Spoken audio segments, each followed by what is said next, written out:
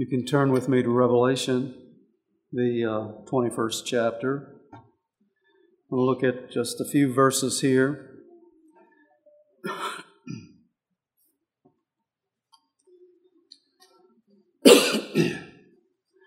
Revelation 21, and beginning at verse 5.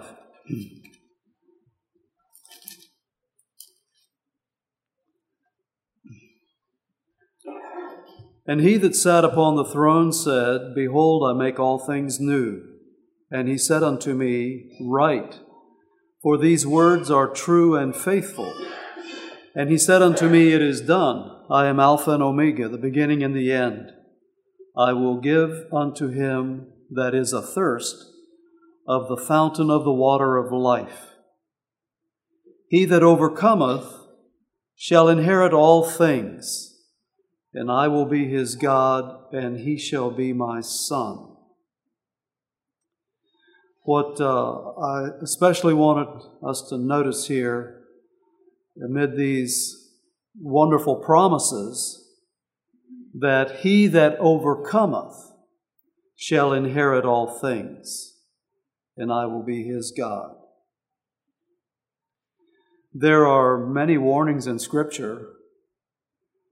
Hebrews 4, verse 1, Let us therefore fear, lest a promise being left us of entering into his rest, any of you should seem to come short of it. There's a promise, there's a possibility of coming short of it.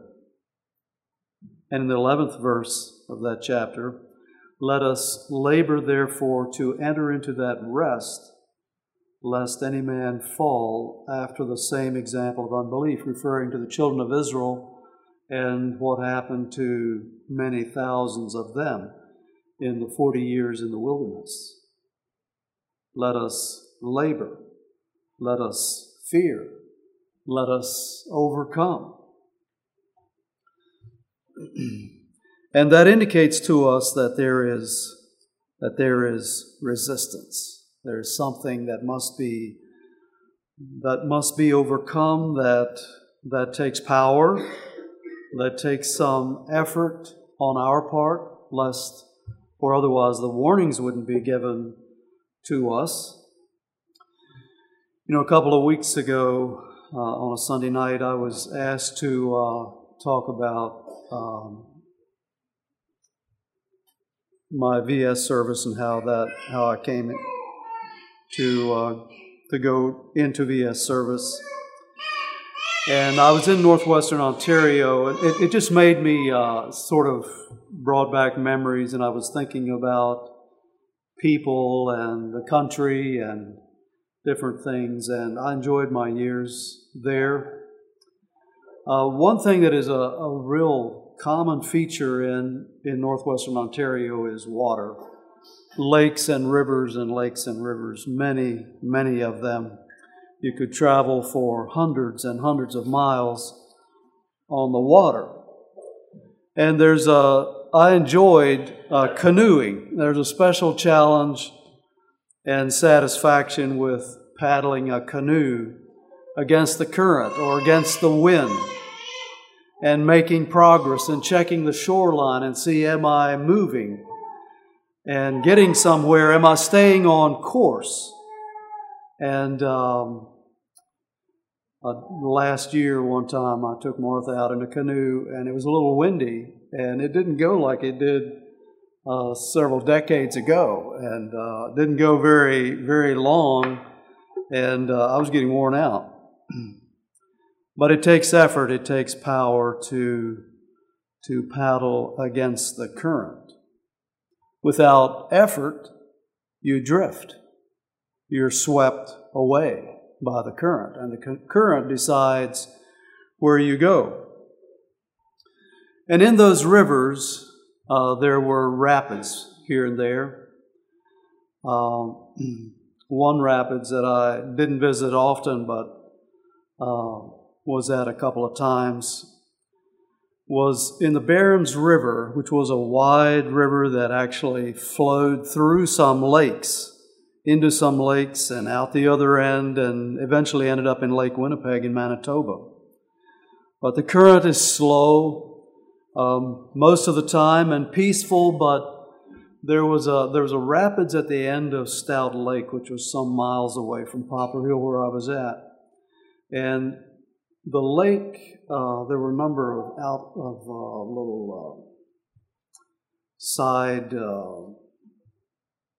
bays and so on, but there was one end of the lake where it slowly narrowed and came to a chute, and there were rapids there. And, you're going slowly and peacefully along, and there's very little current, noticeable current. But as a person gets closer to the rapids, the current picks up. It picks up speed, and then it rapidly strengthens, and then rushes into the throat of the rapid, and the water leaps and roars, and spray flying everywhere, and foam against the rocks, and it's maybe 150 yards long. And any boat or canoe pulled into that would surely be smashed up and destroyed. Well, it makes a good analogy of the Christian life. We don't drift into heaven. Spiritual progress means there needs to be some aggressiveness, there needs to be some effort, some decision, there needs to be devotion to a cause, there needs to be action, there has to be power, more than what we can provide ourselves, for we're going against the current. And to relax, to slacken our effort, to quit, means to drift. And to drift means to be taken into the direction that the current is going. And to be taken can mean becoming entangled.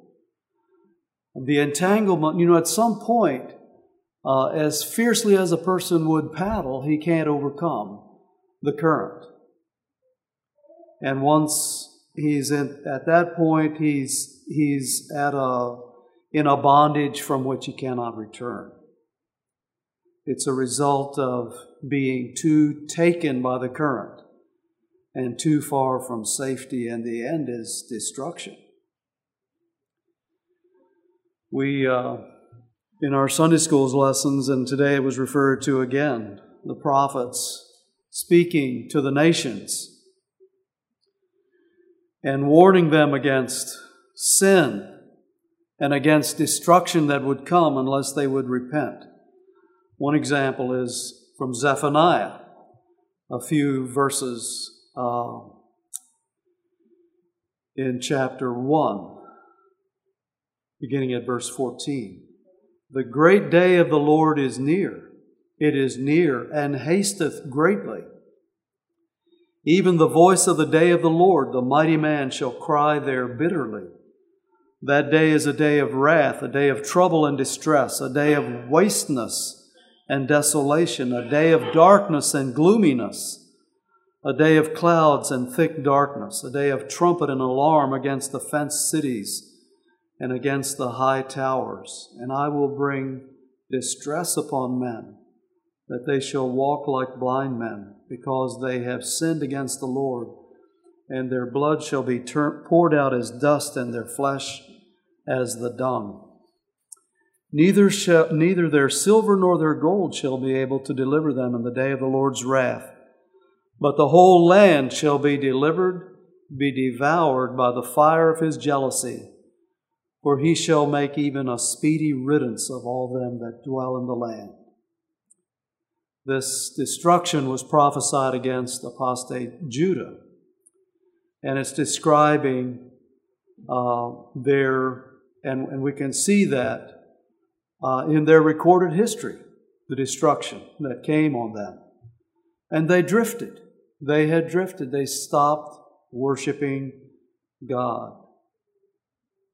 They stopped making offerings to God.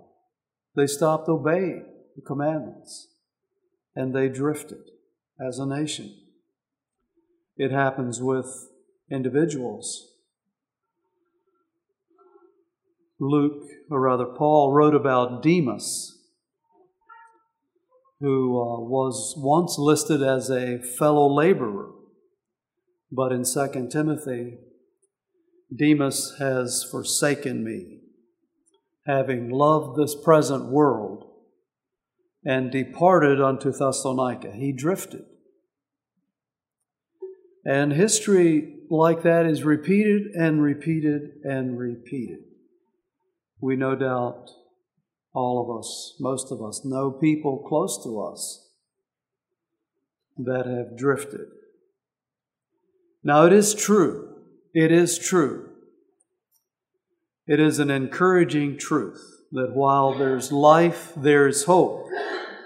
But the further one drifts, and the greater the entanglement, the deeper the bondage, the less likely a return. Not that there's no way back. The way is there, but so often the choosing just doesn't happen. We should never give up. I believe in prayer for the wayward.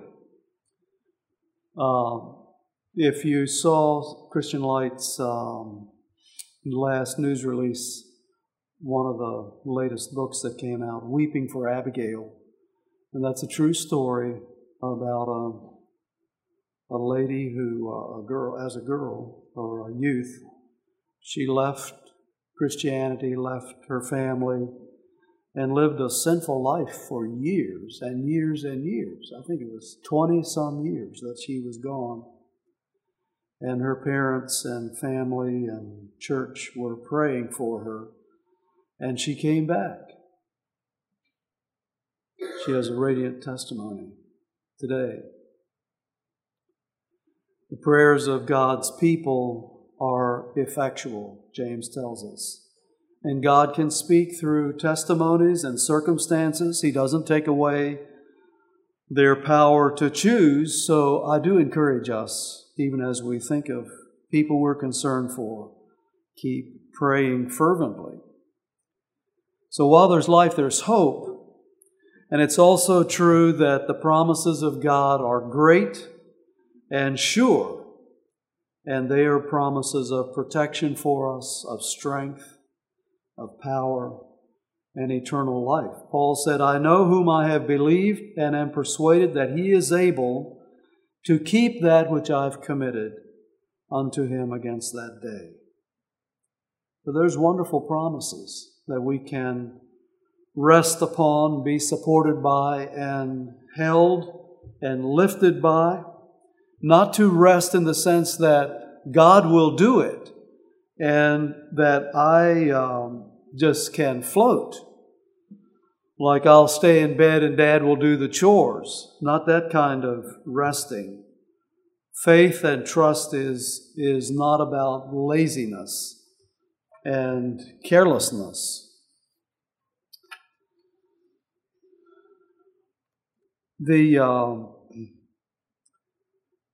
The message this morning is about the danger of drifting. And speaking to some ways to overcome the current. But it's a danger for all of us. It's not just a danger for the youth. It's a danger for old people. It's a danger for any Christian. The danger of drifting. And I'd like to look at some of the currents, the forces that can carry careless souls away. For a few minutes. And some of these may be closer to you than others, but they are real currents. And the first one that I want to think about is the pull of evil tendencies. And the one that I'll refer to is sexual sin. But there is a nature within us, an evil tendency that we're to, as Christians, crucify, and that is sexual sin and appetites. And we're in a society that is obsessed with it. That's no secret. Very tolerant of wickedness. Many, many strong temptations and just open out there. I read an article several weeks ago. I don't know how I came across it, but it was about what was the term they used. It was written in England and about a street in London, especially this one street. As I recall, that there were a lot of vendors along the streets, and they might be selling coloring books and children's activities on one shelf, and right beside it, pornography, just laying right out there open for anyone to see, and billboards and shop windows filled with evil. And they talked about the pornization of the city. But just everything out there where even children are exposed to it. But one good example given in the Scripture of how this works is in Proverbs 7, if you want to turn there. I'll read a few verses and make a few comments in thinking about currents. Proverbs 7, it addresses especially men, describes a simpleton and his fall, but it could be it certainly would apply to sisters as well, women. Beginning at verse 6, the proverb writer is looking from his window. At the window of my house I looked through my casement and beheld among the simple ones, I discerned among the youths a young man void of understanding, passing through the street near her corner. And he went the way to her house in the twilight, in the evening, in the black and dark night. And behold, there met him a woman with the attire of an harlot and subtle of heart. We'll pause there. He was void of understanding. He was not brain damaged. He was unwise. He was unwise. He was foolish, a fool. And in the next verse, it describes him passing through the street near her corner. And maybe at this point it is an easy current. It's still not a strong current, but his thoughts went near her corner. Lustful thoughts, maybe some filthy magazines, some bad pictures, some sinful reading, wrong music, impure behavior. You know, he's on the way to her house, and the current is growing stronger. And then he meets her, the woman, with the attire of a harlot, and how far he has come from private thoughts and behavior. Here he's approaching a direct encounter, and he's approaching the rapids. It's getting very close. And then the next verses portray her seduction of this young man. And we'll pick up again at verse 21. With her much fair speech she caused him to yield. With the flattering of her lips she forced him. He goeth after her straightway as an ox goeth to the slaughter, or as a fool to the correction of the stocks, till a dart strike through his liver, as a bird hasteth to the snare, and knoweth not that it is for his life.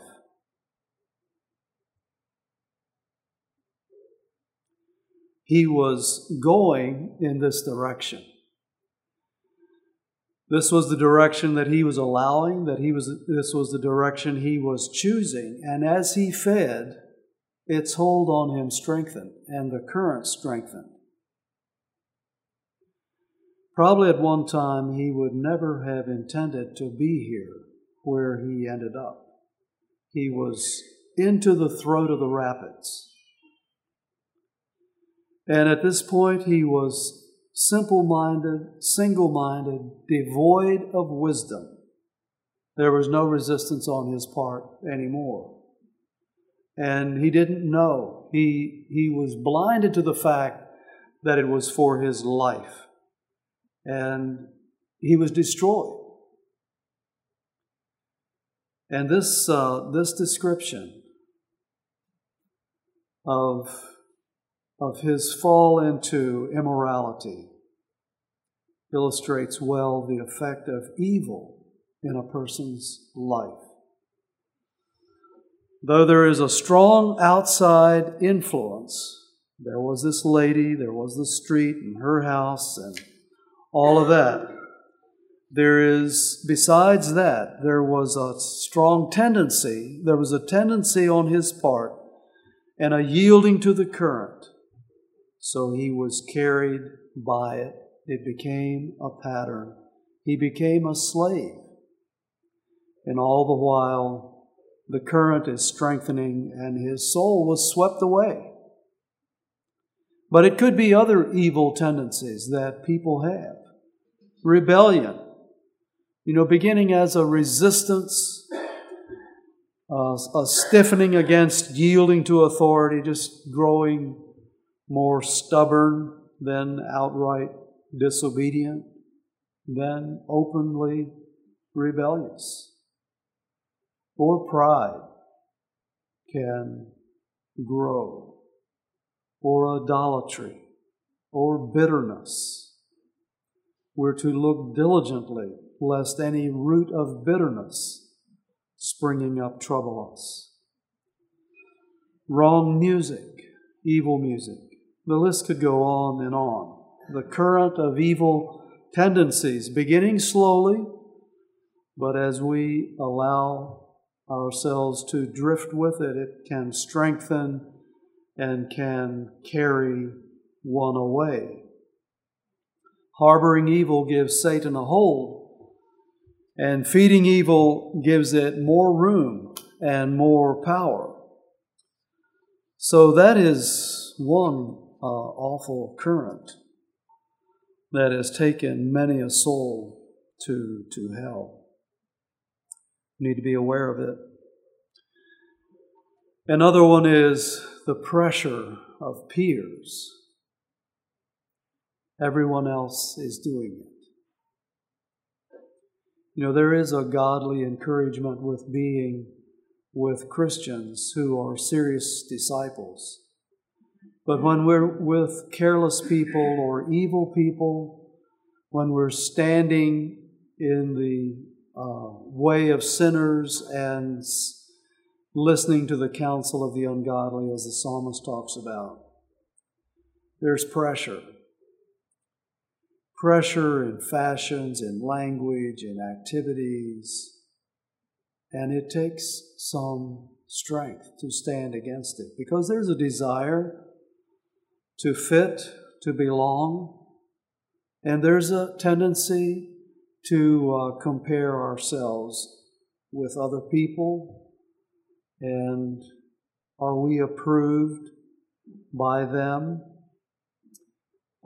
There's this sad couple of verses in John that talks about the chief rulers, some of the chief rulers that actually believed who Jesus was. They actually believed on Jesus. But because of the Pharisees, they did not confess Him, lest they should be put out of the synagogue. For they loved the praise of men more than the praise of God. So, peer pressure, for them, a very bad thing. That's a current that can sweep people away. Another is the tug of distractions. These can be sleepy currents, slow and easy, but they can distract us from progress toward what we could be or from where we could get to. Here are a few of those kinds of currents. Just being busy. So many things to do. You know, the pace of life, the rush and the dash and the mad frenzy to keep up with everything, the job, the housework, the social activities, the meetings, the schedule, the deadlines. Those things sound familiar to me. Those things are a part of many of our lives. But what can happen is, and the caution is, that the urgent can crowd out the necessary. The urgent can crowd out the most important. Like Martha and Mary. Martha, that we read about, these two sisters that Jesus loved. And Martha was distressed in her kitchen. And Jesus said to her, "Martha, Martha, thou art careful and troubled about many things. But one thing is needful, and Mary hath chosen that good part, which shall not be taken away from her." Just busyness. The cares of this world. Jesus talked about that as in his parable of the soils. And that was one of the problems, one of the hurdles that made it difficult for a plant to flourish and grow and bear fruit. Worries and anxieties over things that the world says are important. How you look, how much you own, what kind of thing you have. The cares of this world and the deceitfulness of riches. Or it can be diversions, another distraction. Music, games, exercise, sports, reading, hobbies, activities, may be completely innocent activities. In the right place and the right proportion, they can be good and healthy for us, but they can get out of balance. They can become time absorbers that limit our times with God only because there's not enough left. And time absorbers can become preoccupations. And when we become preoccupied with something, it can replace our thoughts of God. We think about this first, and we think about that more often than we do about God. And it affects our walk with God. Instead of walking with God, we may be walking with something else.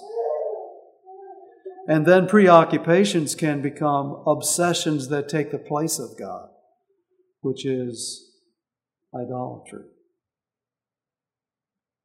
Diversions have their place, recreational things, but we must keep them in balance and in the proper place, or they can be a current that can move us in a wrong direction or keep us from making good progress toward a destination. Then another current is the tug of inertia, just the resistance of the flesh and the mind to work. Laziness, lack of discipline, devotions, prayer, wandering attention, looking for little amusements around us instead of concentrating, a lack of interest, a lack of effort. One of the Proverbs says, "A slothful man hideth his hand in his bosom and will not so much as bring it to his mouth again." That's pretty lazy. That he's too lazy to feed himself. Takes a little work to go after the groceries, to fix a meal, to put it on his plate, even here, to lift it to his mouth. Well, sometimes Christians can get pretty lazy. Complacency, just satisfied with things as they are, is inertia. Instead of singing, "All is well with my soul," all is well enough.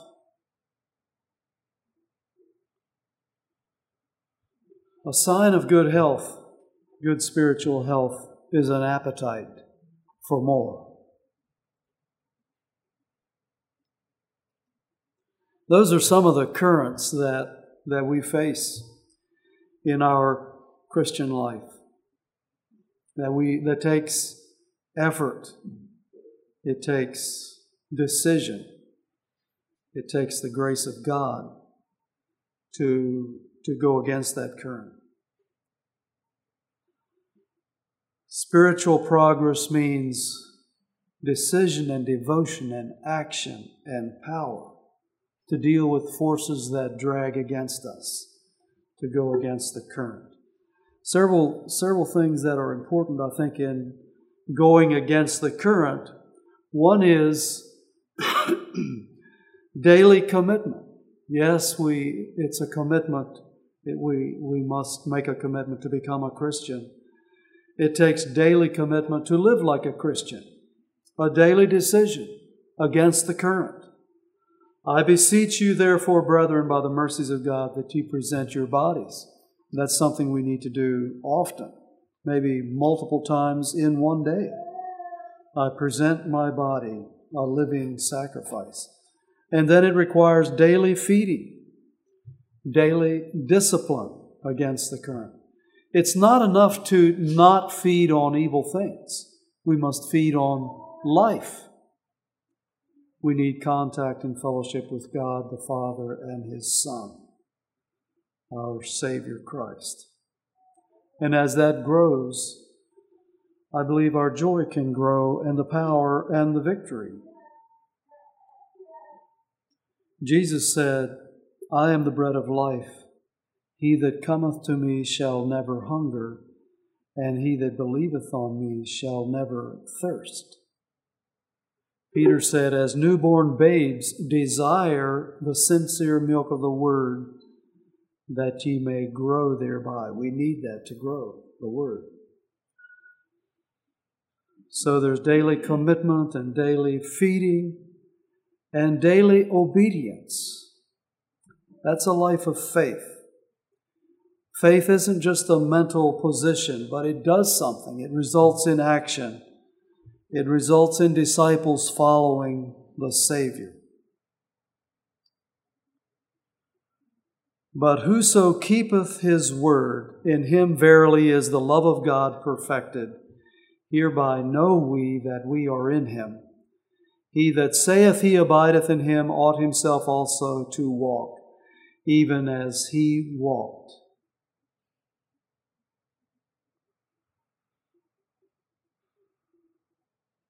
The challenge is to bring every thought, which is where the battle begins, to bring every thought into obedience. That's where the battle begins. The simple man wasn't first defeated when he met the evil woman, but when he started toward her house. In his thoughts, he drifted. Every attitude measured by Christ, every action and activity to obedience to Christ. No room for evil, for spiritual sloth and distraction, but one purpose, the glory of God, living to please Him. For the weapons of our warfare are not carnal, but mighty through God to the pulling down of strongholds, casting down imaginations and every high thing that exalteth itself against the knowledge of God, and bringeth into captivity every thought to the obedience of Christ. And we can believe that if every thought is in obedience to Christ, that our attitudes and actions will as well. Such a life is open to the power of God. Such a life strengthens as it is lived against the current.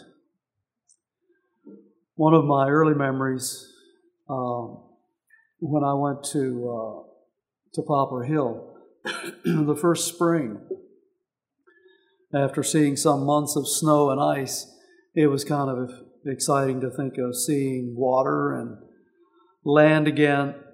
And so breakup came, and where there was running water, that melted first. So the rivers and streams thawed first, and the lakes stayed frozen for a while. But the Barrens River was thawing in stretches. Pretty much of it had thawed.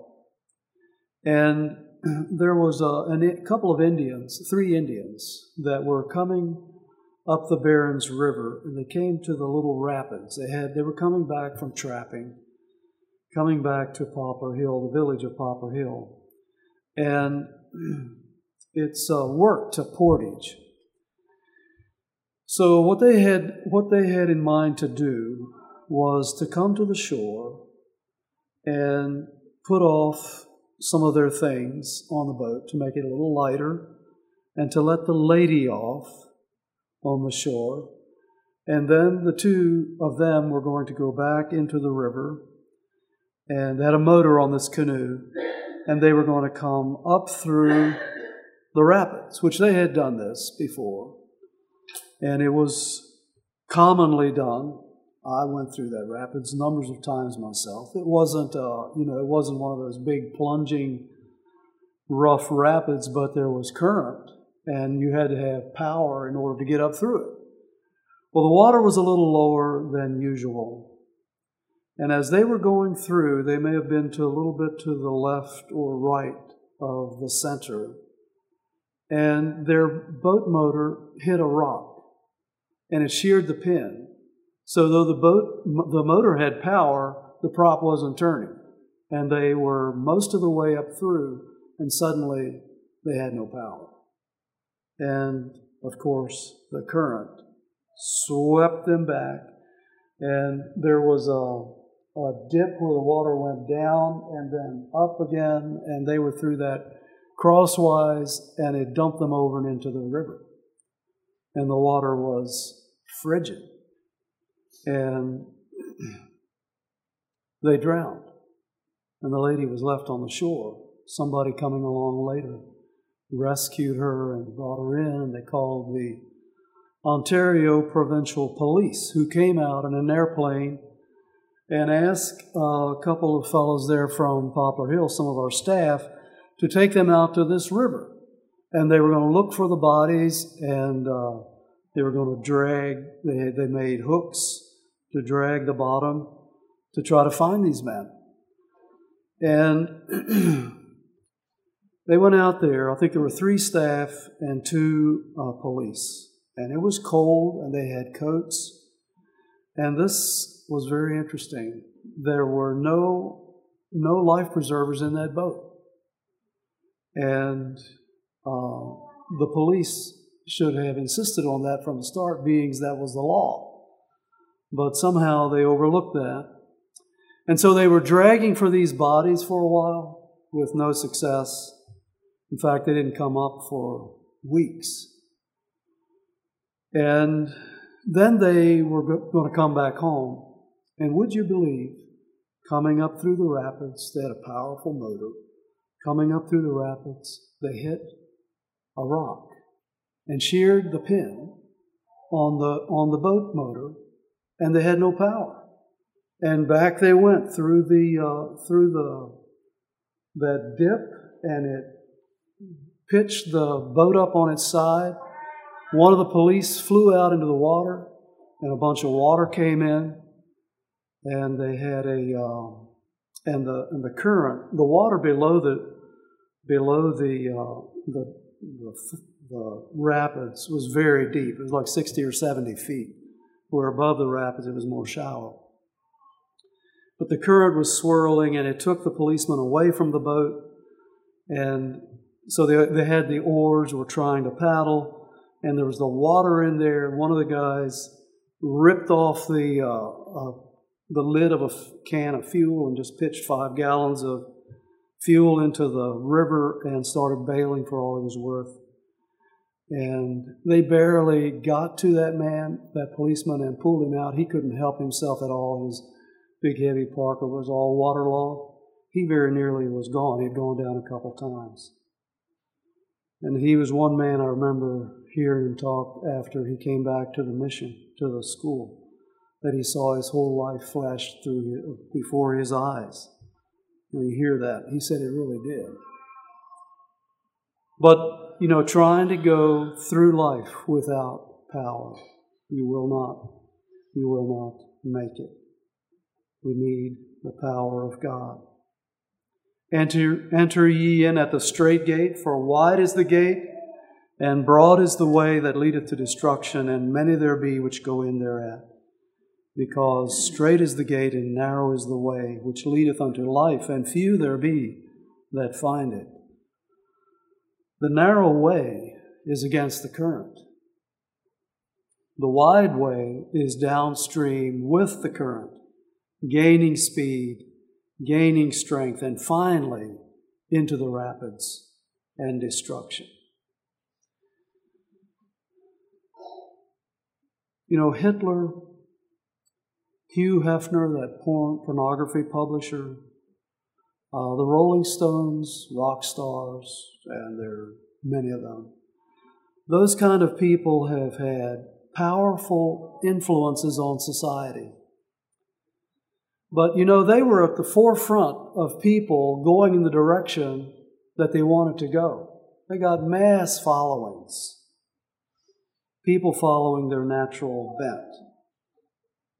But Jesus came to turn people around and to turn us and set us in a new direction against this sinful current and current away from God, and to lead us against the current and to give us power to go against this current.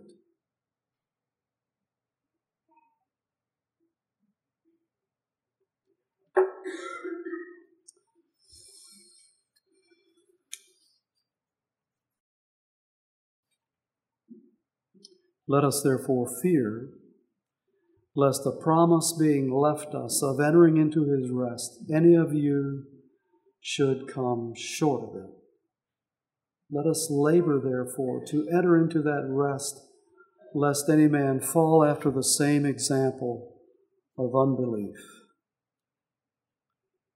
Therefore, we ought to give the more earnest heed to the things which we have heard, lest at any time we should let them slip.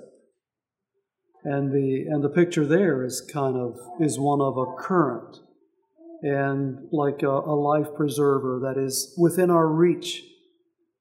Hang on to it. Don't let it go, lest it would drift away and we lose it and be swept away. He that overcometh shall inherit all things, and I will be his God, and he shall be my son. Shall we have a closing song?